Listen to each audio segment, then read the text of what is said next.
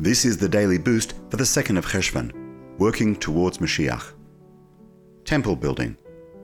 From Kings 1:6-14, Solomon built the temple and finished it.